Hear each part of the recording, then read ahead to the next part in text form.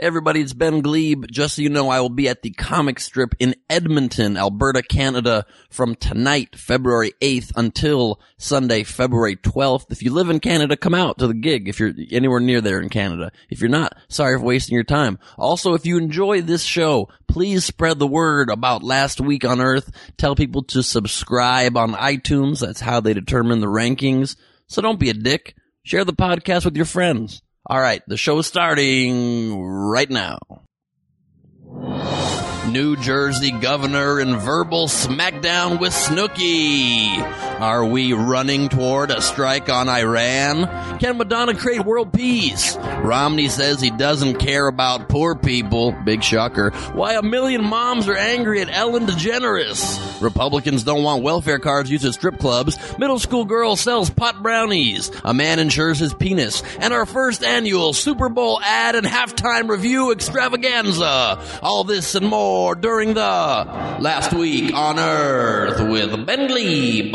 We will not be driven by fear into an age of unreason. Oh my God, guys, listen up. I have an announcement to make. Did you guys know that I'm like the #1 Google search last week? It could be the stuff of history, however, one way or the other. Okay, is Jessica Simpson here yet? And to those critics who are so pessimistic about our economy, I say, don't be economic girly man. And you'll never have to pour or measure detergent again. Can we all get along? Terror, horror, death. Film at 11. How many sides does a triangle have? Damn, 4. There's no sides. 1. Last week on Earth. Last week on Earth. Last week on Earth. Last week on Earth. Yeah, this was a very busy Last Week on Earth, so we're going to get right to it. We're brought to you, by the way, this week by Anxious People, making people with regular dispositions seem very chill in comparison. Anxious People, give us a try. All right, let's get right to it, right to the news. A lot of big things happened this week, so let's start with something insignificant. Groundhog Day occurred last week in Gobbler's Knob, Punxsutawney, Pennsylvania. Gobbler's Knob is a pretty horrible name for a place. Not a particularly attractive name. It could be worse. Place could be called Knob Gobblers. That would be one step worse. But at Nobbler's Cobb or whatever it's called, Punxsutawney Phil, the groundhog, did see his shadow, which apparently means there's 6 more weeks of our country being very, very stupid. Caring about stupid shit like that. Animal ain't got nothing to do with the weather, the seasons. It's not God. Why do we think this animal's God? Whoever said a groundhog is the Lord? So only the Lord controls the weather, and everybody knows, every smart person knows that. The Lord controls the weather. Mother Nature controls the weather. Which one's the Lord? Is the Lord Mother Nature? I don't know the difference. The point is, it's definitely not a groundhog. That much I know about both religion and science. I know that, okay? The town of Hoboken, New Jersey this week turned down a Jersey Shore spinoff. Turned down a Jersey Shore spinoff. All the business that could have brought attention to the town, good for this town. They said they don't want the negative publicity. They don't want the insane Guidos coming down there and banging everybody and GTL on their way up to a bunch of STDs and bar fights. Who wants that? I don't. And if I lived in Hoboken, New Jersey, I wouldn't want it in my town. And as if that weren't enough of a battle between the Jersey Shore folks and the town of Hoboken, the governor of the whole state of New Jersey, Chris Christie, in a verbal smackdown this week with Snooki, America's favorite and only Snooki. Chris Christie took a shot at Nicole Palizzi on Thursday night after the Jersey Shore star bashed him on Twitter. She tweeted last week that she wouldn't vote for Christie for president because he's been extremely critical of her reality show. FYI, Snooki, he's not running for president, so that makes it difficult to vote for him anyhowser. Her exact tweet was, "I will not be voting for Chris Christie. Love always the, quote, buffoons from that degrading Jersey Shore show." I think Snooki is trying to be sarcastic, but in fact is just calling herself a buffoon from the degrading show. So she's at least becoming a little bit self-aware, if ironically at that. But that's the first step. Irony is the first step to acceptance. That's what I'd tell myself. Governor Christie, for some reason, fired back. He engaged in this verbal sparring, fired back, and I quote, "You see, this further reinforces my concern about these people," he said. "I tell New York Governor Andrew Cuomo all the time, you can have them back.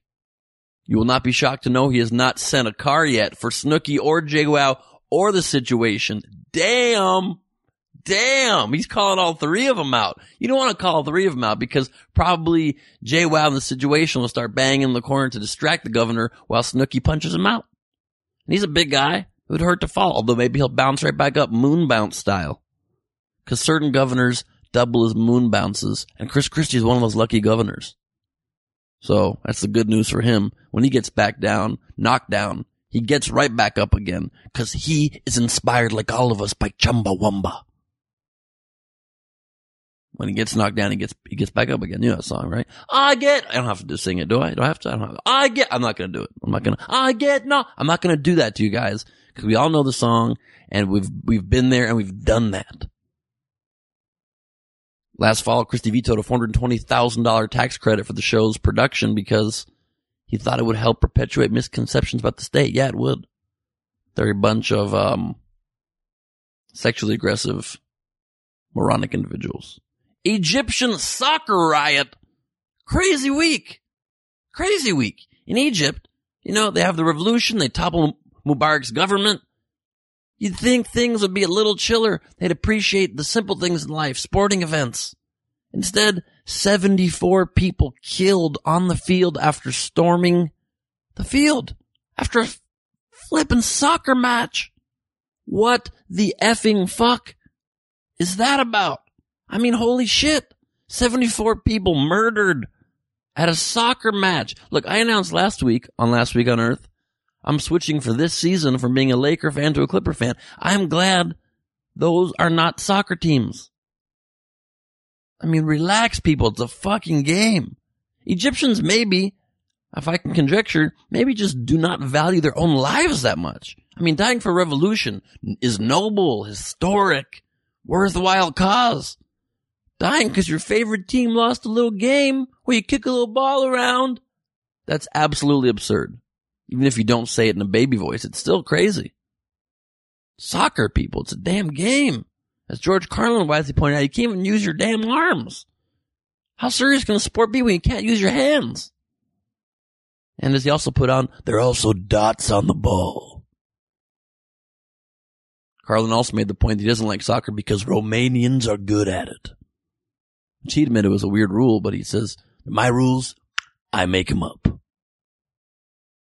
So that's that story. Syria, the world community was trying to pass a UN resolution condemning their president Bashar al-Assad and his regime, his iron fist, the iron fist of his dictatorial regime for brutally cracking down on protesters in his country over the last many, many months, killed thousands of them.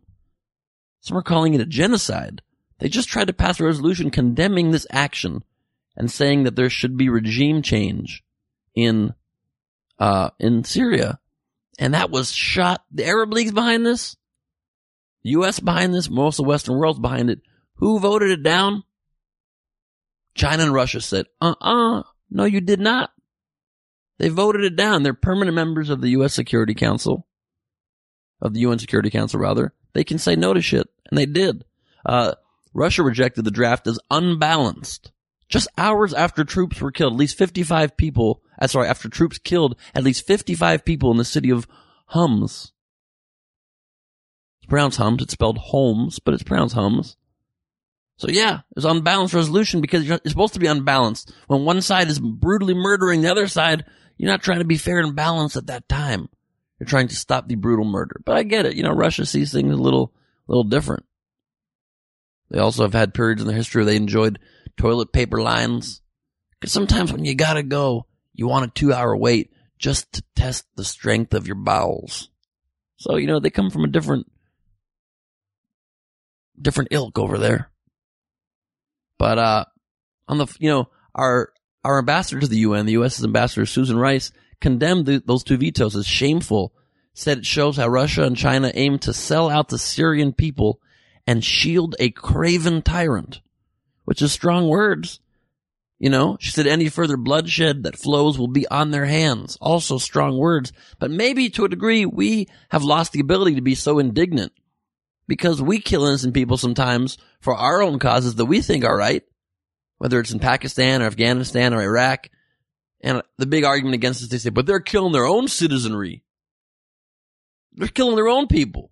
That's worse, right? Well, I guess it's a little worse, but where do these national boundaries have to do with anything? Why are we allowing murder just because of national boundaries? It doesn't make any sense.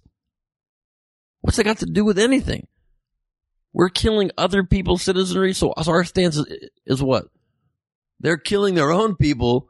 We cannot let that stand. They should be killing other people. It's just people are people. People. What's the damn difference? Can't we all just get along? The immortal words of Rodney King? Come on now. At least the good news is dying can be presented in a pleasant way. I was watching Morning Joe, one of my favorite political programs, and as they're going to commercial, they played this soundbite from Stevie Wonder's song Higher Ground, and take note to how pleasant Stevie Wonder makes a lyric about unjust dying sound. Good morning,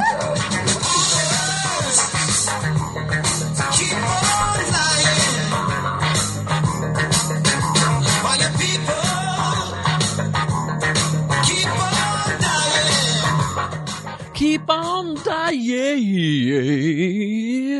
Sounded great. I want to die just so I can be sung about in such a manner. Stevie Wonder, great artist, really makes dying sound more pleasant than it is, though. Harry Potter was Harry Potter drunk. What does that mean? You heard me. Daniel Radcliffe admitted last week he was drunk while filming some scenes for Harry Potter movies during a certain period when he was drinking nightly. I quote, I can honestly say I never drank at work on Harry Potter. I went into work still drunk, however, but I never drank at work. I can point to many scenes where I'm just gone, dead behind the eyes. I can point to the whole series where he's dead behind the eyes. Not a big fan of Daniel Radcliffe. I don't think being drunk is magical behavior. I don't think it's appropriate. I don't think it's what you're training at Hogwarts taught you. It's not to be drunk. You end up casting spells on the wrong folks. It's just, there's a responsibility that comes with magic. And another Stevie Wonder lyric taught us this. When you believe in things you don't understand, then you suffer. Superstition. You gotta focus on those lyrics. Learn lessons. Is a strike on Iran imminent? Are we about to attack Iran as Israel? Well, it's a big week with Iran news. Things have been heating up there for a while. You know, we've been talking about things going on in the Strait of Hormuz, and the supreme leader of Iran, the guy that has got more power, although more of a figurehead, but more power technically than Ahmadinejad, is the supreme leader Ayatollah Ali Khamenei, said, I guess it was by now, a couple days ago, that his nation won't abandon its nuclear efforts, and warned that a strike against his nuclear program would damage U.S. interests in the Middle East 10 times over. According to Associated Press. How, motherfucker? You gonna damage us 10 times over? How you gonna do that? We got the nukes, son. You ain't got shit. You got a couple planes, a couple naval exercises. We got nukes. Ain't gonna fuck with the U.S.? Come on now. Don't talk bullshit. Iran said this last week that it is now more willing to launch attacks on U.S. soil. What does more willing mean? We're not willing, but we're a little more willing. Just a little. We're a little more. We're not all the way willing, but we're getting there. You're either willing or you're not. We didn't call it a coalition of the more willing, because there weren't many, but the ones that were, they were willing. They referred to Israel this week, Khamenei did, as a cancerous tumor. It's definitely an exaggeration. I'm half Israeli. No part of me is a cancerous tumor. Khomeini said in his Friday sermon that if any nation or any group confronts the Zionist regime, we will help. He said that Iran has assisted anti-Israel groups such as Hezbollah and the Palestinian Hamas, both very negative terrorist organizations. Just announced that straight up. But much further and more insane than that, calling Israel a danger to Islam, the conservative website Aleph, which has ties to Khomeini, the supreme leader of the country, WND.com reports that this article said that the opportunity must not be lost to remove, quote, this corrupting material. It is a jurisprudential justification to get this crazy shit, kill all the Jews and annihilate Israel. And in that, the Islamic government of Iran must take the helm. Hold up, motherfucker, because I'm Jewish. I have family in Israel. You fuck with them, you fuck with my whole family. Always bet on black. Passenger 57. Other scary references to get you to shut your damn trap, son. We've heard this kind of shit before. We nice people to Jewish people. Why don't you relax? This is totally backwards logic craziness. They're saying to safeguard against these threats from Israel, saying they might attack their nuclear facilities. Look, Israel's not threatening your existence or questioning your existence or any of that shit. Nothing mean. That doesn't give you the right to annihilate all of the people of that nation. They're just considering getting rid of your nuclear capabilities because you say crazy shit like that. So when you talk about annihilating them and calling people cancerous tumor and are also actively building nuclear weapons, can you blame a people for wanting to at least take away your angry bombs? Is that really unjustifiable? And furthermore, can we just as a human race evolve to a damn point where, like we said a few minutes ago, national origin doesn't mean shit? Religious origin doesn't mean shit except just what you personally want to believe? Believe what you want, but leave other people alone. Golden rule, motherfuckers. Do unto others as you would have them do unto yourself. So that's a rough quote, but you understand what I'm trying to say?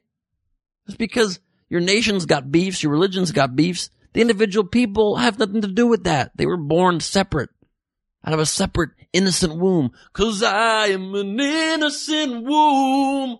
Oh, yes, I am. An innocent womb. It's a Billy Joel adaptation. You know, at moments like this, we have to remind ourselves what the chef / restaurant owner in the Muppets Take Manhattan Muppets movie told Kermit when he said, Kermit, peoples is peoples, no? Peoples is peoples, chickens is chickens, frogs is frogs. But peoples is peoples, no? And Kermit obviously responded, oh, that cleared things up a lot. Thank you for that. Not a great Kermit. I've had better Kermit, but you know, I'm in a rush. I'm in a rush to get to important things. I can't focus on a Kermit impression at a time like this.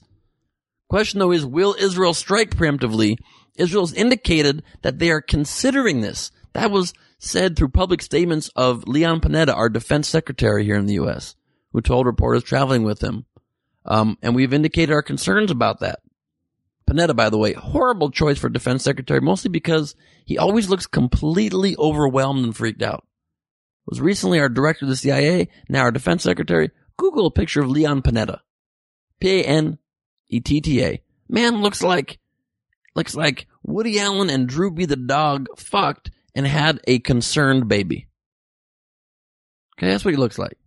But the problem is that the Israelis think Iran will reach nuclear capability in half the time that we think they will.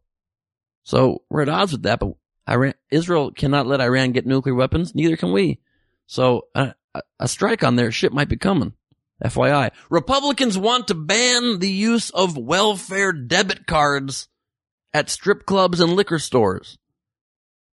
Struggling families who are on welfare debit cards will no longer be allowed to withdraw their funds at ATMs in liquor stores, casinos, or strip clubs if Republicans in the U.S. House of Representatives get their way. How dare they? I'm kidding. This is what I'm on board with. I totally agree with the Republicans on this one. The House overwhelmingly approved a bill on Sunday. It still has to get taken up in the Senate, which might take some time if it happens at all. But I totally agree with this. No one's using the ATM at a strip club to get money for baby food. You know what I'm saying? Unless the stripper's name is Baby and the food is crack cocaine. In that case, then they perhaps are. But that's not the point, because, you know, you're not getting welfare checks to take care of the crack cocaine needs of inappropriately named strippers, you know? That's just obvious common sense. But now, if the Republicans were only against this and, say, super wealthy people paying crazy lower zero taxes, then they'd have a shot at becoming the good guy again. But when they aim to get this passed as a top major priority, when there are much more pressing issues, you guys come off like dicks. And therefore are in violation of the Don't Be a Dick pledge. I mean, if all of you can sign on to the Grover Norquist, this lobbyist who's pigeonholed every Republican member of Congress, most of them, into signing this pledge, they will never raise a tax. 0 new taxes, even when the country's in dire need of it. Can't we at least also sign the Don't Be a Dick pledge? Can we sign both? I'm going to put this pledge online and see how many people we can get worldwide to sign the Don't Be a Dick pledge. First thing I got to do, I need to figure out how to get a petition online. Is there a website that gets petitions signed? Somebody hit me up on Twitter, @BenGleeb, #LastWeekOnEarth. Let me know how I can get a petition up. We're going to get people over the course of this podcast to sign the Don't Be a Dick pledge. Then we'll try to get Congress people, world leaders, sign up on that shit. Maybe we'll try to get, you know, shit chilled out a little bit. We get a critical mass signing on to the Don't Be a Dick pledge. There'll be some dick, he's like, I'm going to sign that shit just to be an outlier. Well, you can lie out in the darkness by yourself without any friends. You dick who wants to be the last dick standing. Last dick standing. Super Bowl was this last weekend, and very exciting game. Patriots lost again in the last seconds to the New York Giants. Eli Manning, at least head-to-head, better quarterback than Tom Brady. Lucky Tom Brady gets to go home and bang a very hot supermodel. But this is time now for our first annual in-depth Last Week on Earth Super Bowl commercial and halftime show review.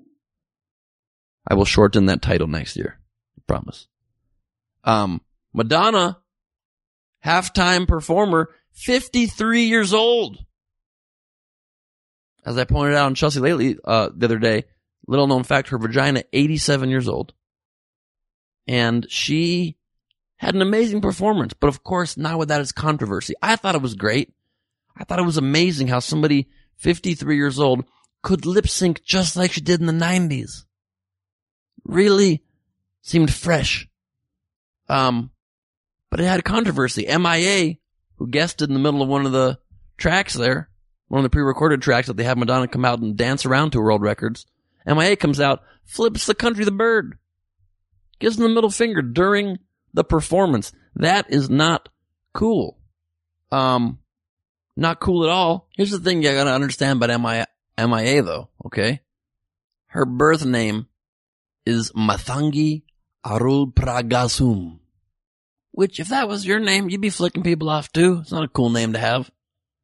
But people are misinterpreting this because, yes, she did give the middle finger to everybody, but you gotta understand this. She's Sri Lankan. And in Sri Lanka, the middle finger is actually a sign of great. No, it still means go fuck yourself. It's still not anything, it's not anything fancy. But everybody said, oh, Janet's breast was much more offensive. How are we so backwards in this country? What on earth would make a beautiful titty more offensive than someone's finger? A beautiful, natural titty. I mean, every single one of us, all of our children, see beautiful titties our whole lives. We were born until age, 3, 5, 7 in some instances. We suck on them titties for milk every day. Okay? Some of us 10, 12 years old sucking on titties for milk every day.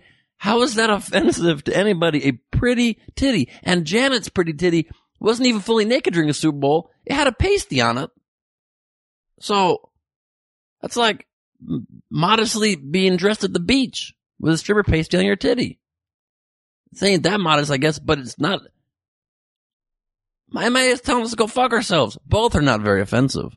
But can we just relax? My point is, you see people at the beach with barely anything covering their titties. They're not getting FCC violations. Like Janet Jackson did. They should have made Timberlake pay. Anyway, he's the one that ripped the shirt off, exposing the pre-planned titty exposure. And also, about this year's halftime show, how come Madonna's allowed to sit on a dancer's head and that's not controversial? That happened. She grinded her crotch on one of her dancer's head at one point. It's a little dirtier than a finger. And then she humped the guy from LMFAO's head too. I think it was the A guy or the O maybe. Rolled around on his head for a while. At one point, I couldn't tell if it was the guy's huge afro or Madonna's downstairs situation. You don't know with Madonna. She's old school. At one point in the performance, also she and Nicki Minaj, who's very hot, rubbed their bums on each other. That was way more explicit than a middle finger, and also was the greatest play of the Super Bowl. Just for the record. Then, during like a prayer, it got all intense and religious, and am I the only person that felt like Madonna was trying to convert us to Kabbalah? I felt that way in my heart of hearts. End of a performance, Madonna has them flash up on these cards in the field, world peace. And with that, she brought world peace to our planet. That's a wide-ranging halftime show, isn't it? From head humping and bum rubbing to creating world peace. Let's talk about the commercials. Moving on. John Stamos commercial, the best one of the Super Bowl. Laugh out loud funny. Yes, Stamos is a likable guy. But for some reason, I think we liked it so much, it was cathartic for us because I feel like a lot of us have always wanted to headbutt John Stamos. For some reason, that commercial just felt good. I mean, am I alone on this, guys? If I am, I would like to apologize, Mr. Stamos. Okay? Headbutting you is not something I want to do really bad. It was just a passing thought, maybe once in a while, a couple times a week, you know? But I don't know what it was for. I think maybe a yogurt or some shit. No idea what brand. Millions of dollars down the drain. Sorry, nameless yogurt. Funny commercial. I don't give a shit about you. Don't know who you are. The M&M commercial. Pretty funny. Not gonna lie. Also thought it was kind of creepy, however. I think it's a little creepy in general when the M&Ms talk and dance and things like this. I don't think Candy should ever dance. Because then Candy will get sweaty and nobody wants sweaty Candy. But then this commercial, one of the Candy rips his skin off in the middle of a party. And I know they're trying to get us to think it's the M&M's clothing. But come on, we all know the truth.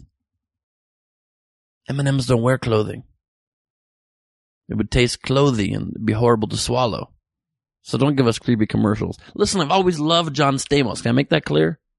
It was just a joke. I don't want everybody in the country to get me wrong. Everybody in the world listening to this. Uncle Jesse, man, I'm a fan. You know, the good old Full House days. Whatever happened to predictability?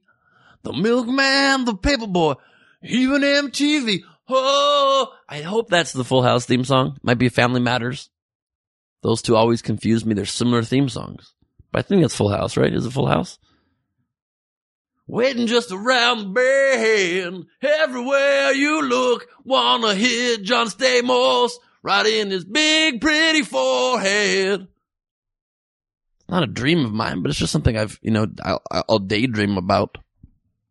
Chevy's commercial about the end of the world. Pretty badass commercial. Very bold. Saying their friend didn't make it through the apocalypse because he drove a Ford.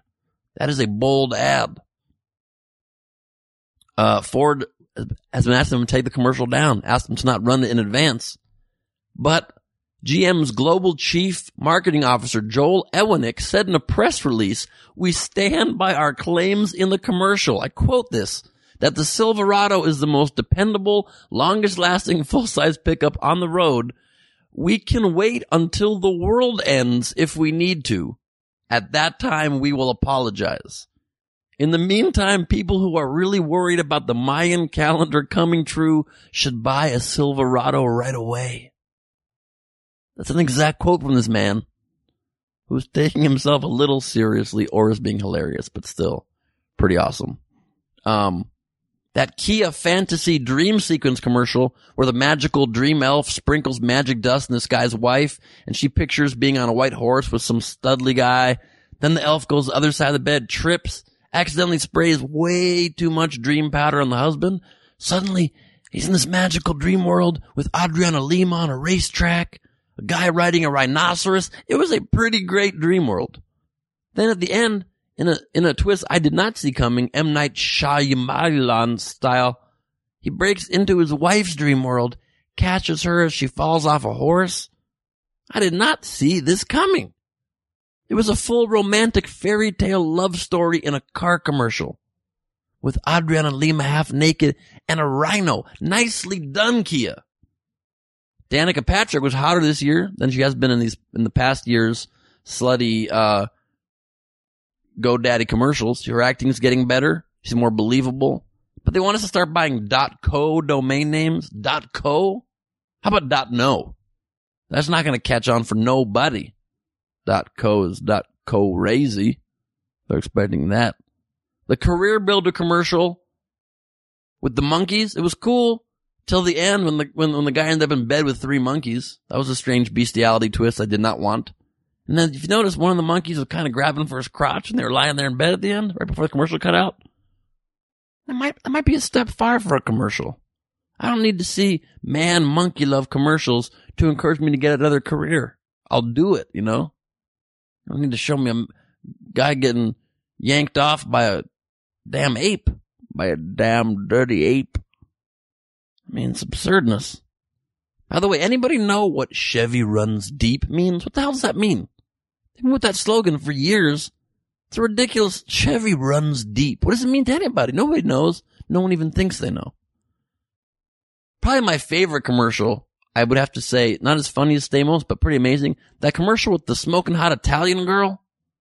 The commercial for Fiat. The 500 Arbath commercial. She seduces this nerdy business guy by speaking Italian to his ear and then getting coffee foam on her chest and everything amazing in life. I mean, I am in. I will buy what they are selling. Until I realize there's a tiny little Fiat car. I'm not interested. But fabulous commercial. I mean, Italian can be a sexy language to hear, but I've never heard it this sexy. Che cosa guardi, eh? Che cosa guardi? Mi stai spogliando con gli occhi? Oh, slapped him. Non puoi farne a meno, poverino. Oh, it's getting good. Ti batte il cuore. Ti gira la testa. Ti gira la testa. Ti gira la testa. This, I mean, honestly, this woman needs to win an award for being super hot Italian foamy chest of the year award. And then she takes it up even another notch, gets a little hotter. Yeah, exactly. Please, I would like all of that. I'm not going to try because it's not my game to do that. I'll tell you what, I'm a fan of that shite. Good Lord.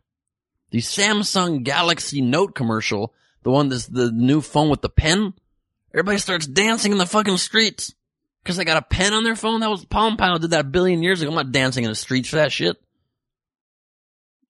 Nobody's gonna, honestly. Bullshit. Yeah, I would dance in the streets for that Italian girl, maybe.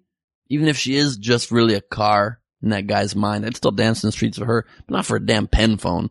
There were a lot of inspirational America commercials this year, and then wrapping up our Super Bowl halftime ad review, first annual super long bullshit name for the thing, is the Clint Eastwood commercial for Chrysler.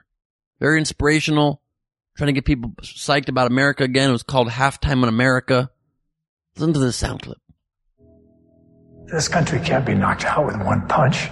We get right back up again, and when we do, the world's going to hear the roar of our engines. Yeah, it's Halftime America. And our second half's about to begin. Man, that is badass. Dirty Harry sounds dirtier and hairier than ever, man. Oh my God. It's Halftime America. I sound more gritty than even Christian Bale playing Batman. Oh, we get right back up like Chumbawamba taught us. When we get punched, we get up again. Ain't nobody gonna keep us down. Punk, I get knocked down. But then I realized Detroit could have probably used that $15 million, whatever they spent for that 2-minute long commercial, instead of just doing a commercial. So I'm conflicted. Also came out subsequently, it was filmed in New Orleans. A little controversy, not too big a deal. But more interestingly, Eastwood was a critic of the auto bailout, which was obviously highlighted positively in that commercial about Detroit getting back on its feet. Actually, I was against that part. You're saying it's in the script? Okay, I will do it. But you're only getting one take. He can girl like a tiger. It's Clint Eastwood. The ad was amazing, though. I gotta give it credit. But because it was a little political, there was huge uproar. Eastwood had to defend himself to Bill O'Reilly's producer over the content of the ad. He told exclusively their producers, I'm certainly not affiliated with Mr. Obama. It was meant to be a message about job growth and the spirit of America. I think all politicians will agree with it, that the spirit was okay. If any Obama? Just one Obama?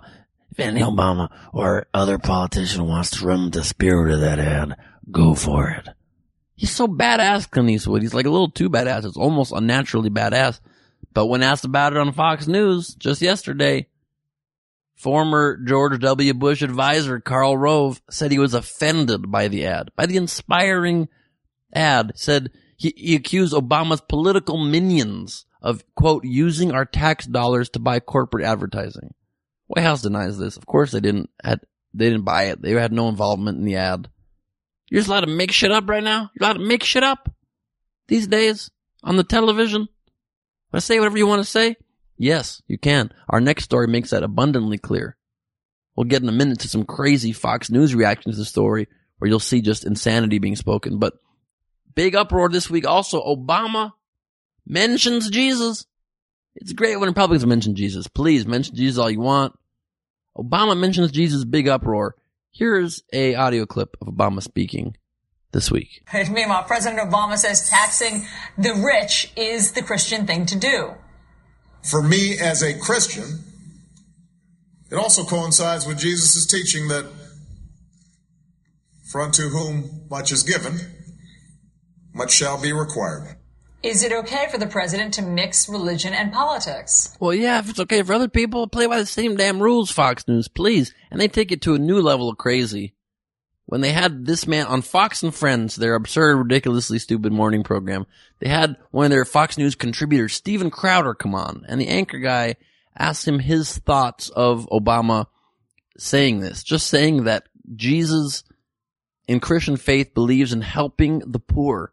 And this guy's angry with that principle and Obama saying it. Listen, this is a little bit of a long clip, but you have to hear the man's absurd statement. Absurd fucking response to Obama saying that. Here's the clip. When I hear this, there are really only three possible outcomes, because he's sort of been invoking this for a lot of reasons now, the name of Jesus. One, either, first let's assume, by the way, that he is telling the truth, even though those folks in Discovery Channel have more chance of finding Squatch than you have of finding Obama in a church. Let's say he's got God on line one. He really is praying all the time when making his decisions. That just proves to me that I've got the wrong guy on the phone when I'm praying, and that if anything else, I, along with most pastors and Bible-believing Christians, are possibly Satanists. B, this guy should go back to burning the taxpayer-funded incense to whatever pagan foreign deity he's worshiping, because it's not Jesus. Or three, this guy's lying to us, simply trying to score political points, which you see with Barack Obama a lot, and he's rapidly ticked off the Christian voter base, so he probably needs to appeal them a little bit. I'm sorry, excuse me? The three possible reasons why Obama's saying that it's Christian values to help out the poor are that either he's lying or he's praying to the real God, which makes you believe you have the wrong God on the phone. Obama can't pray to the same God that you have. And it's more likely that you'd find Squatch. You mean Sasquatch, first of all, you complete moron, dickhead, ass face. Secondly, those are the three possibilities. How about the possibility that he's just saying a common sense thing that is a major part of the Christian faith and values, and he's trying to inspire people to help those in need. That's not even one of the possible options. Well, hopefully the anchor of Fox and Friends smacked this guy down very aggressively and hits him real hard right now with his follow-up. But, of course, he does not. Here's the sound. Simply trying to score political points, which you see with Barack Obama a lot, and he's rapidly ticked off the Christian voter base, so he probably needs to appeal them a little bit. Here it is. Well, what the left is saying people are jumping on this too quickly, and that there is a problem with some of what the president said, which is, look... They're jumping on it too quickly. How about shouldn't jump on it at all? Because it's a non-fucking issue, you idiots, you assholes. That's the response you have to this guy saying absurd, nonsensical, hate-filled garbage about our president? Who's saying a totally benign thing? Somehow this got worse. And this moron Fox News contributor, Steven Crowder, ends up by saying this, and again, you'll hear the response from the Fox and Friends anchor. Does he smack him down in his last chance, or does he respond in a very light way, reminiscing about a childhood game? Let's see.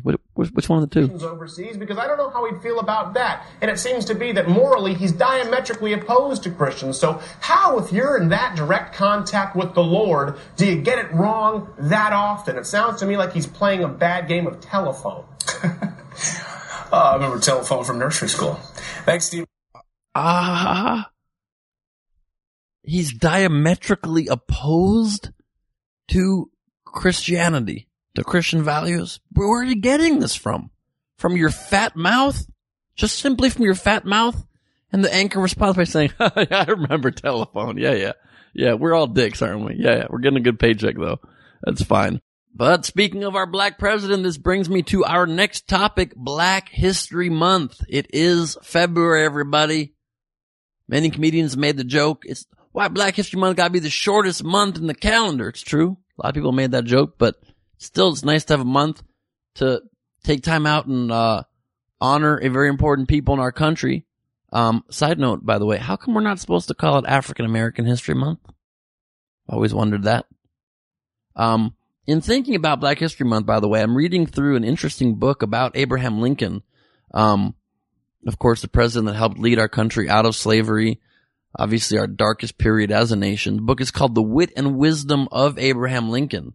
A black friend of mine made the good point. He said, how come I'm not reading a book about an actual black person? That is a strong point. I had not thought of that. I will try to get that going for next week. But as another side note, though, still, here's a cool passage from that book about Lincoln. And I quote, once he was prosecuting a civil suit, in the course of which evidence was introduced showing that his client was attempting a fraud. Lincoln rose and went to his hotel in deep disgust. The judge sent for him, but he refused to come. Tell the judge, Lincoln said, my hands are dirty.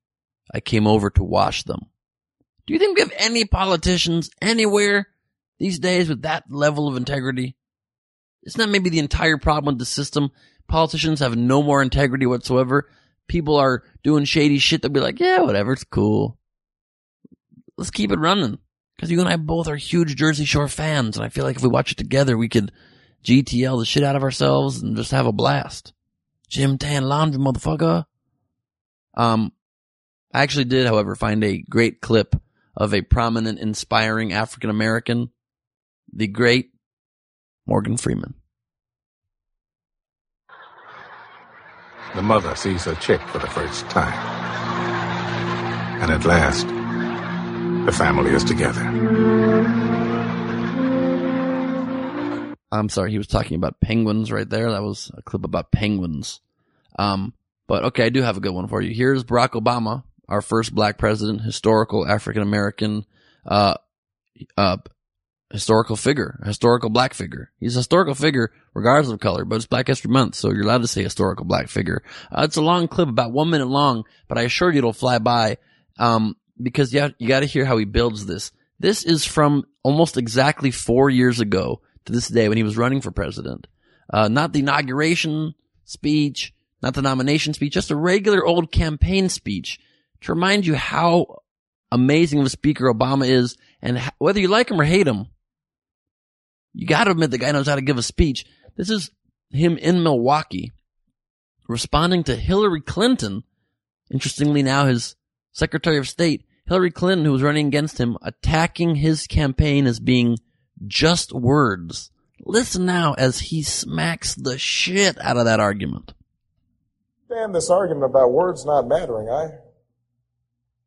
The most important thing that we can do right now is to re-engage the American people in the process of governance, to get them excited and interested again in what works and what can work in our government, to make politics cool again and important again and relevant again. Don't tell me words don't matter. I have a dream. Just words. We hold these truths to be self-evident, that all men are created equal. Just words. We have nothing to fear but fear itself.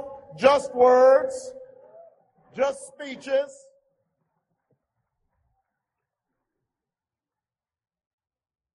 It's true that speeches don't solve all problems. But what is also true is if we cannot inspire the country to believe again, then it doesn't matter how many policies and plans we have. And that is why I'm running for President of the United States of America. And that's why we just won 8 elections straight, because the American people want to believe in change again. Don't tell me words don't matter. Ooh. Man, is that good. He built that shit so inspiring. Quick question. Where's that guy? What happened to that guy? All of a sudden he's president. Now it's like, oh, we got a lot of tough work to do. A lot of work ahead of us. We got my vice president, Boo Boo, here to assist me. But we need all of you to chip in to your hypothetical picnic baskets. Make sure that our country gets back on track. Gotta get back on track. I miss that guy. The one who was about the big, inspirational, sweeping changes, not the little minutia getting stuck down in the bogged down gravy train. Gravy train not in a good way, like, oh, it's a gravy train and money coming in, like a thick, chunky gravy train, like a train filled with gravy in the train car. You're trying to just get to the bathroom and you're wading through thick, chunky gravy to get there. It's difficult to even walk. Rounding out our segment, our topic of Black History Month is one of my favorite African Americans, a very well respected gentleman, a poet, Notorious B.I.G., Biggie Smalls, who said some words that have always impacted me. And here's the clip. Well, I'm just trying to stay above water, you know, stay busy, stay working. I've told me, like, the key to this joint, the key to stay on top of things is to treat everything like it's your first project, you know what I'm saying? Like it's your first day, like I wasn't even an intern. Like, that's how you try to treat things, like, just stay hungry. Yeah, that is the key right there to success, I think, in life. Treat everything like it's your first project, like when you was an intern. Stay hungry. Biggie might have taken that last part a little too literally. He's, you know, dude was a big dude. I think he was always hungry, but rest in peace, my friend. Anyway, in a related study out last week, racists are stupid. Published in Psychological Science, this study showed that people who score low on IQ tests in childhood are more likely to develop prejudiced beliefs and socially conservative politics in adulthood. So do not be racist because it means you are an idiot.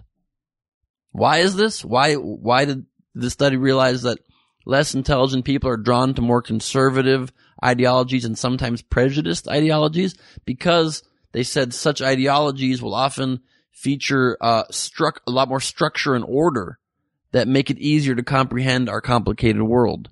In fairness, the study also said less intelligent types might be attracted to some liberal, simplifying ideologies as well as conservative ones. They didn't cite any. It's harder to think of them because liberal ones tend to be more complex. It's about the future and it's about figuring out how to navigate through this complex world, not sticking down to, well, you know, black people are bad because I didn't have none of them around me. So, point being, if you're racist, you're probably dumb. To make yourself smarter, open your mind a little. That's the only point I'm trying to make. Okay? And just because something is easy does not make it right. It doesn't make it an acceptable opinion to have about something in the world that, it's easier to understand the world if I'm racist. Yeah, really? But it's also easier to walk around without pants. You have to put pants on in the morning. Doesn't mean you should walk around pantsless like a racist asshole. You know? You cannot believe in things just because they're easy. Take this from me. I'm a man that used to pray to easy cheese. The cheese you spray out of a can. Okay, that's not even something to pray to. Republican race update. Let's do it. It's time to fill you in on what's going on there. Try to breeze through this. Big one this week. Romney is not concerned with the very poor. He made this uber gaffe of a sound clip this week. I'm in this race because I care about Americans. I'm not concerned about the very poor. We have a safety net there. If it needs a repair, I'll fix it. Ooh. I'm not concerned about the very rich. They're doing just fine.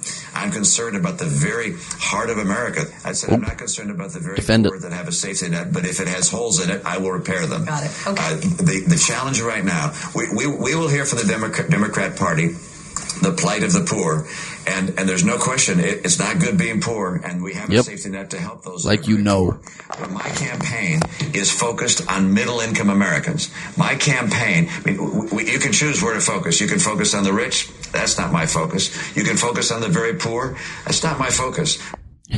You can choose where to focus. I'm just choosing not to focus on the very poor. That's the only reason why I'm not focused on them, because I'm choosing to not focus on them.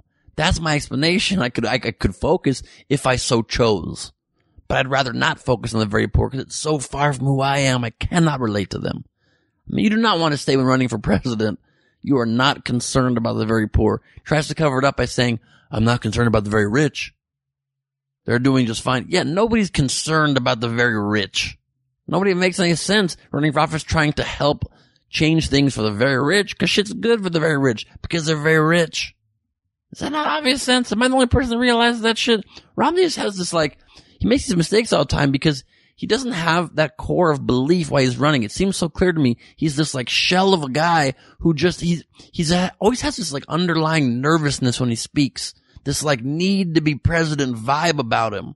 It's like, because I want to run, because I want to become president. I mean, here's a clip. I'll play it for you right now where he gets coaxed into singing. This man gets coaxed. He's speaking and randomly breaks into song in a very awkward way. Listen to this. I love the hymns of America, by the way. America the beautiful. Oh, beautiful for spacious skies. For amber waves of grain. For purple mountains. You want to sing that? Is that what you're saying? All right. No one said sing it. Yeah, okay. Oh, beautiful for spacious skies. For amber waves of grain. For purple mountains' majesty above the fruited plain. This guy is completely ridiculous. Nobody even coaxed him into singing. He's just like, oh, someone's cheering. Okay, I'll sing for you. You want me to dance? I'll dance. Don't you wish your girlfriend was hot like me? I am a really weird Mitt Romney. Don't ya? I mean, come on. Really? This guy he's a shell of a man. John King on CNN slipped this week, called Governor Romney by the wrong name. Pretty wrong. Good Freudian slip here. Listen to this. Look at one more as we come down the line here. If you look here among faith, obviously Governor Mormon is a member of the Church of Jesus Christ of Latter-day Saints. He's a Mormon. He won big among Mormons. He won 9 out of every 10 votes among Mormons. Congressman Paul coming in second place. But he also won the... Wow. First of all, you're saying Mormon a lot, and you just called him Governor Mormon. Yeah, he's pretty Mormon. Donated millions to the church. Probably he's wearing magical underwear as we speak. But Governor Mormon's a pretty hilarious thing to call him. And then despite all of this, the not caring about poor people, singing awkwardly, still wins Nevada this week by a lot. Gingrich didn't even seem to notice. Gingrich goes up there. He's like, if you give me the honor of the presidency, I pledge you my sacred honor. I pledge you my sacred honor. It's a man who pledged his sacred honor to 3 wives already. 3 wives deep. His sacred honor don't mean shit. Ron Paul had a strong showing in Nevada, but let's be honest, his candidacy was unlikely to go anywhere in the first place. And now that unlikeliness is looking even more unlikely. So that's not good for him. Good news. President Obama clearly listening to this podcast. Because last week, Aisha Tyler and I talked about how he needs to let super PACs raise money for him because you got to bring a knife to a knife fight, even though super PACs suck and are ruining our politics. That's currently the law of the land. So until it gets fixed, if the Republicans are going to raise untold, undisclosed millions to fight Obama, he's got to fight back. He said he was against it. And this week, changing his stance, his campaign is reconfiguring their approach to super PACs, worried that they will be overwhelmed by conservative groups raising unlimited, crazy amounts of money of people they don't even have to tell you who it is. And the president's advisors have signaled to donors that he will soften for the time being his long-standing opposition to those outside groups. And so hopefully it'll be at least a more fair fight when the general election rolls around. Now it's time for a new segment on our podcast called Last Week's One Step Forward, One Step Back.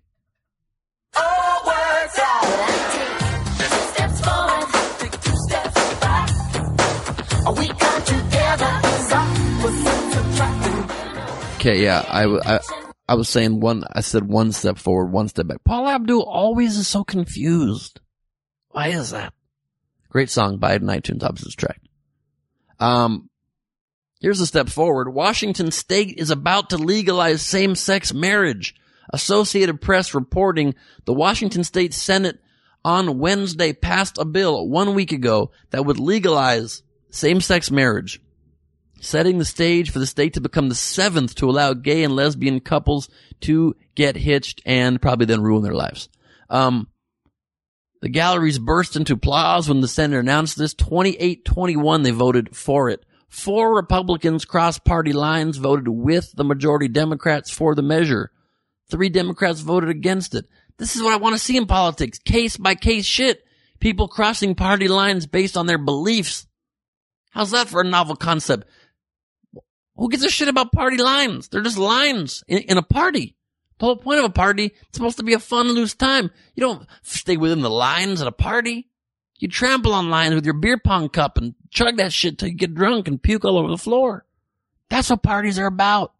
Not about rigid lines.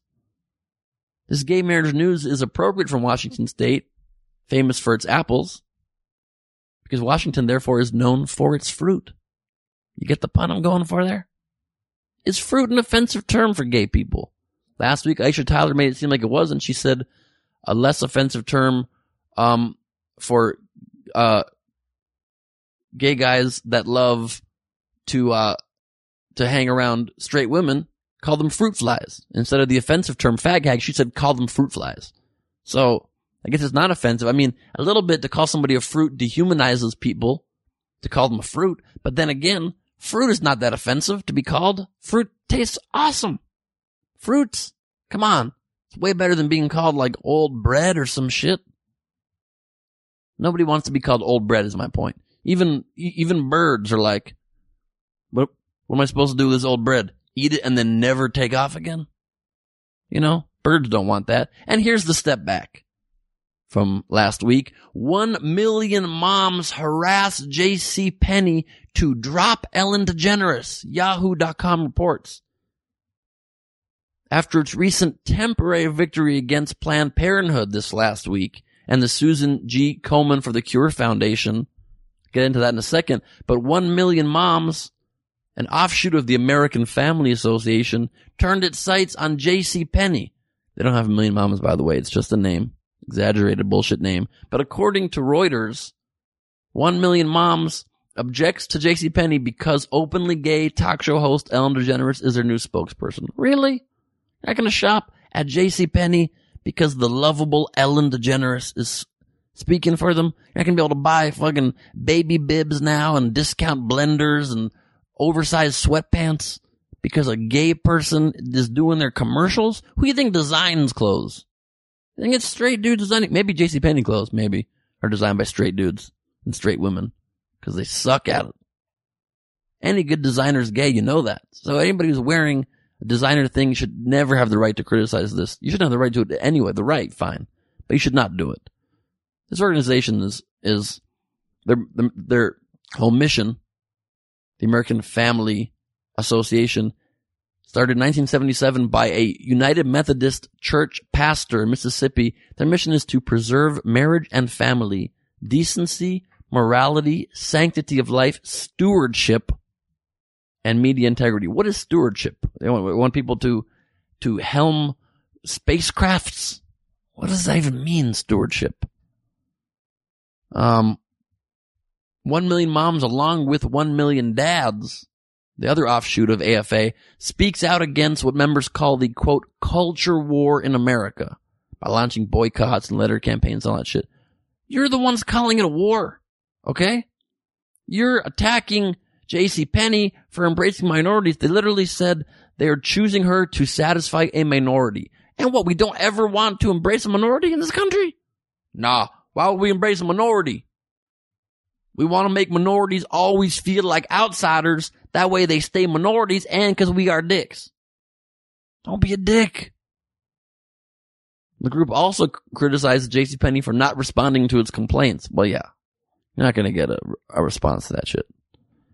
It's like, how do you declare war on somebody and then criticize them for being at war with you? We're going to declare war on people that are trying to get rights. Oh, now you're going to be at war with us because we declared war on you? If you don't want to be at war, don't declare war on people.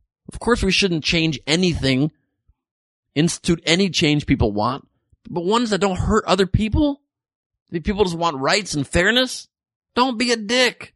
Allow people to have fairness. But the same group, 1 Million Moms, won another battle, temporarily, thank goodness, against Susan G. Komen for the Cure this week, because part of their donations would go to fund mammograms at Planned Parenthood, which is the big, ballyhooed, controversial group simply because they do perform some abortions. 3% of what they do.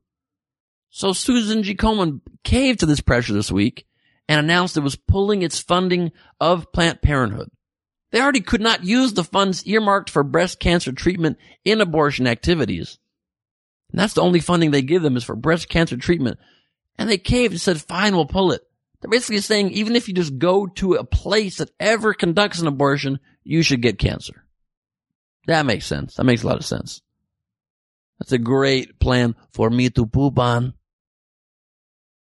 To quote the late great Triumph the Insult Comic Dog. Because that's fucking ridiculous. But this one has a positive ending. Like I mentioned, they finally reversed their decision. Thank goodness, some common sense prevailing and decided to put back, or to not at least pull back their funding for the breast cancer exams at Planned Parenthood, at least for the rest of this fiscal year.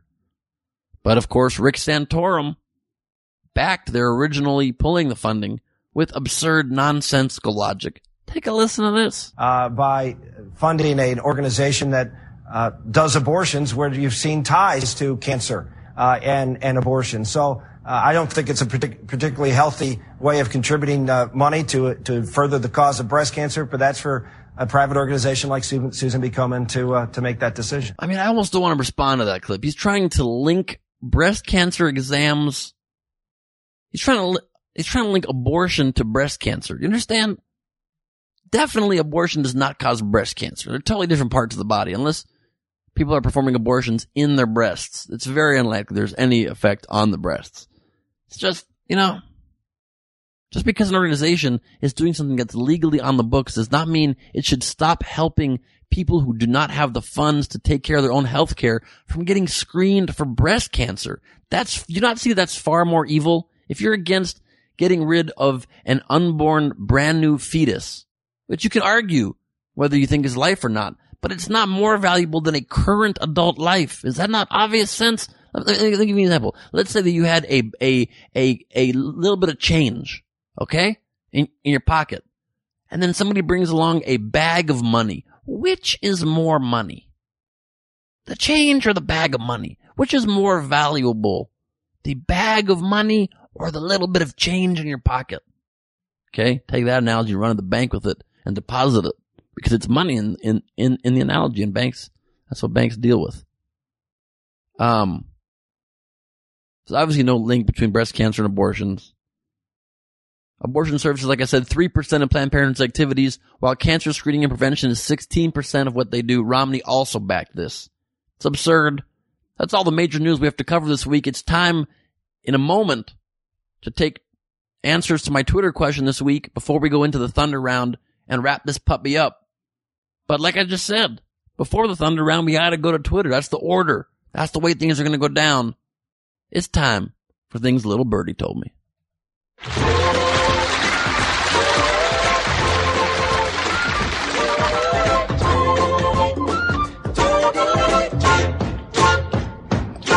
This week's question, I asked people on Twitter at Ben Glebe, hashtag Last Week on Earth, where are you from and what life is like there?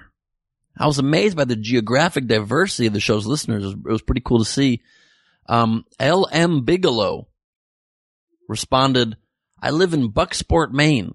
I have 2 dogs. Life is good until my neighbors tried to have the loudest sex ever. I don't like that. Don't hate Bigelow. Come on, L.M. Bigelow. People need to get their freak on. You should enjoy it. If you can hear it, embrace it.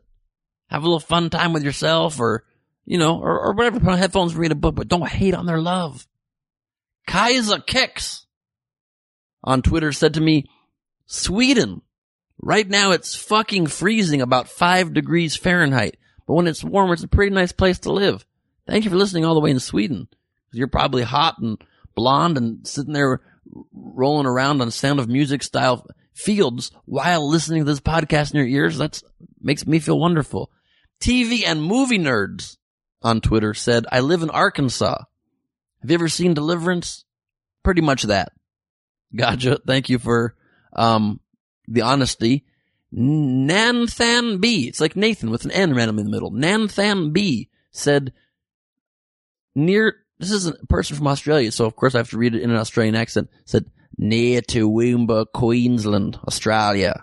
High humidity, summer storms, and sweaty armpits, the order of the day here. Hooray for beer. I only read that to do the accent, and I don't feel great about it as I did it. It's okay.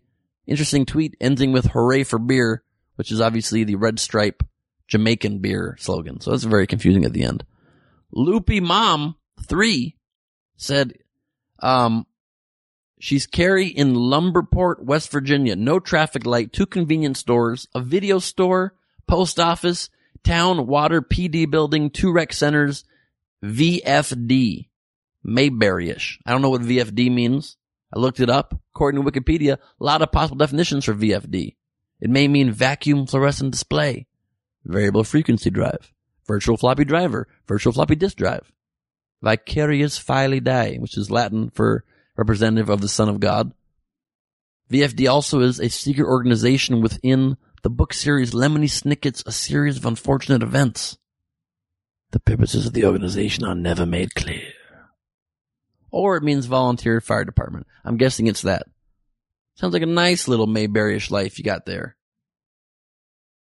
And Duty Arsh says, I'm from Iran, and the places are very poorly structured and the people are poor. Oh yeah, and most of them hate the government too. That's an interesting perspective for us to have. Even in Iran, we can't demonize the people in any place that we say is our enemies. It's the governmental structures that are at fault. It's the terrorist organizations that are at fault, not the people. They're normal people who listen to wonderful podcasts and have great podcast taste. It's all put in perspective at the end of it by Maya Karam, who said, I live in Warsaw, Poland. It's freezing right now. -8 Fahrenheit degrees. But it's fun because we party indoor all the time. Hashtag house party. That is the spirit right there, Maya Karam. No matter where you live, make the best of what you got and party your ass off and cross the lines of the party. Use your common sense. It's time for the Thunder Round.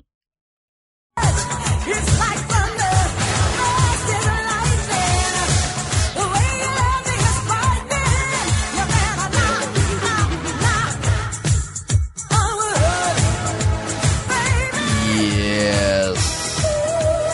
This last week, they announced the birth of a two-faced kitten. This happened, of course, in Florida, where all kinds of crazy shit happens constantly. Very rare two-faced black cat. When he eats, looks like both sides are chewing. When he mouths, comes out of both sides. People thought it was, they put an ad for help on Craigslist. People said it was a beast and an abomination. They should kill the cat. Again, some things a little ugly don't mean you should kill it. That should be obvious, like morals you learn at age 5. But these are called apparently Janus cats. And some live through to old age. In fact, the oldest of these cats is 12 years old, and there are plenty of cases, according to Guinness World Records, of these two-faced cats. That is creepy as fuck. Like, I'm not into killing anything, but maybe you got a two-faced, creepy-ass black cat. Maybe, I'm not saying you kill it, but maybe you do not keep it around the kids. Don't keep it, it has 2 mouths. Cats are creepy enough with just 1 mouth. So that's frightening. Also in Florida, a man adopted his girlfriend last week. A wealthy Florida man adopted his 42-year-old girlfriend as his daughter in a move that people are saying he's doing to protect his assets during an upcoming lawsuit. The guy founded the Polo Club in Palm Beach, adopted his longtime partner. His name's John Goodman, by the way, no relation to me or the actor John Goodman. I think this is taking the phrase, "Who is your daddy?" a little far. Don't you think? Do we not have any common sense anymore? I mean, adoption is supposed to be to become somebody's parent, not to protect yourself from a lawsuit while you're banging the person you're adopting. That is absurdness. Yale this week, one of our most prestigious, intelligent, intellectual institutions in our nation, is having its annual Sex Week. And this year, to compete with it, they're starting a True Love Week. Sex Week started as a way to promote sexual health through a series of events and workshops. Will also include this year sessions on pornography. Very nice. But people, I mean, I don't know. Do you really need sessions on pornography? I feel like people pretty much got the hang of it. Maybe this is for people without fingers or internet connections, perhaps. But undergraduates for Better Yale College, an organization that sounds like it has never been laid, has started True Love Week to compete. They say it will focus less on casual sex and more on relationships and will be attended by no one. No, it'll probably be attended by all girls and Sex Week by all guys, and nobody will hook up during either of those weeks. One thing Sex Week will probably be done a lot faster, and it will be disappointing for everybody involved. That is probably a guarantee. And to round out the sex talk this episode, porn star Kieran Lee has taken out a $1 million insurance policy on his penis. Lloyd's of London, the firm that famously insured Bruce Springsteen and Bob Dylan's voices, their vocal cords, Betty Grable and David Beckham's legs. Brazzers, his porn studio, took out the policy. Now, I'm very familiar with this guy, Kieran Lee's work, and honestly, I'm not that big a fan, okay? This guy has been in 800 porn films. Always acts real surprised to be getting blown. Hey, what's going on? What's happening here? You've been in 800 movies, dude. Act natural, all right? I could be a great porn director if I'm not going to do it, but I could be. We all probably could be. It's not that hard to direct porn. But, it's an interesting story and hurtful to me because I've been trying to get my penis insured for years. And it's not that I get turned down. It's just they all want very high premium. Because they tell me that they all think there's just a very high chance something will go wrong. I don't even know what they mean by that. Our last story in the lightning round, a middle school kid sold pot brownies out of her backpack. Big trouble this week, facing discipline, selling marijuana-laced brownies to 20 of her fellow students. She was selling them for $3 each. This is the big problem here. This girl needs to take an economics class. You can get way more than $3 for a pot brownie. Brownies alone, $3, easy purchase. Delicious. Throw marijuana into the mix? I'm paying $7, $8 even in middle school for that. Even though I did not ever do pot in middle school. But you put it in brownie form, put it in front of my face. I'm telling you, Mrs. Smith's science class would be extra weird. She's already psycho. It would be super extra weird. Couple quick plugs before we're out of here. I will be at the comic strip in Edmonton, Canada tonight, February 8th through the 12th. Get tickets at thecomicstrip.ca, where the CA is for Canada. My album's dropping. I've been teasing it for a long time. Produced by Margaret Cho. Sometime in the near future. Release date, I do not know still. But next week, since I've been teasing it for so long, I'll release in 2 weeks. Next solo episode, I'll release a little sample clip from the album. Next week's guest is a surprise, but don't forget March 6th, star of Breaking Bad, 3-time Emmy winner for Best Actor Bryan Cranston will be my guest. I will leave you in a minute with a little bit more of the song you heard earlier, Jay-Z's My First Song, with the intro by Biggie Smalls. Buy it on iTunes, because it's a killer song, very motivating. It's got a few verses I consider the other keys to success in life, plus just a sick gangster flow. You can't hate on a sick gangster flow. You can't. If you enjoy Last Week on Earth, please spread the word. Hit me up on Twitter at Ben Glebe, hashtag Last Week on Earth. Until last week, next week. This is Last Week on Earth. Well, I'm just trying to stay above water, you know? Stay busy, stay working. I've told me, like, the key to this joint, the key to stay on top of things is to treat everything like it's your first project, you know what I'm saying? Like it's your first day, like I wasn't even an intern. Like, that's how you try to treat things, like, just stay hungry.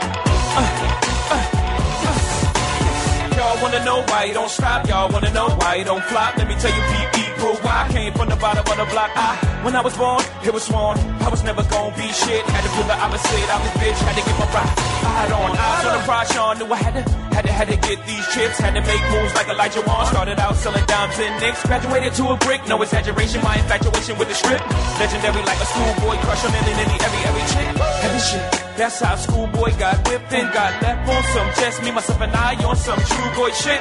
Had to voice to a place of no return. Had to play with fire and get burned. Only way the boy ever gonna learn. Had to lay way in the cut till I finally got my turn. Now I'm on top in the spot that I earned. It's my life, it's my pain and my struggle. The song that I sing to you is my everything. Treat my first like my last, and my last like my first, and my birth is the same as when I came. It's my joy and my tears and the laughter it brings to me. It's my everything. Like I never rode in a limo, like I just dropped flows to a demo. Like it's 92 again, and I got O's in a rental. Back in the stool again, no problem. It's a whole lot simple when you think back. You thought that you would never make it this far. Then you take advantage of the luck you handed, or the talent you've been given. Ain't no half stepping, ain't no slipping. Ain't no different from a block that's hitting. Gotta get it while the getting's good. Gotta strike while the iron's hot. When you stop, then you gotta fit it. This has been a production of Smodcast Internet Radio.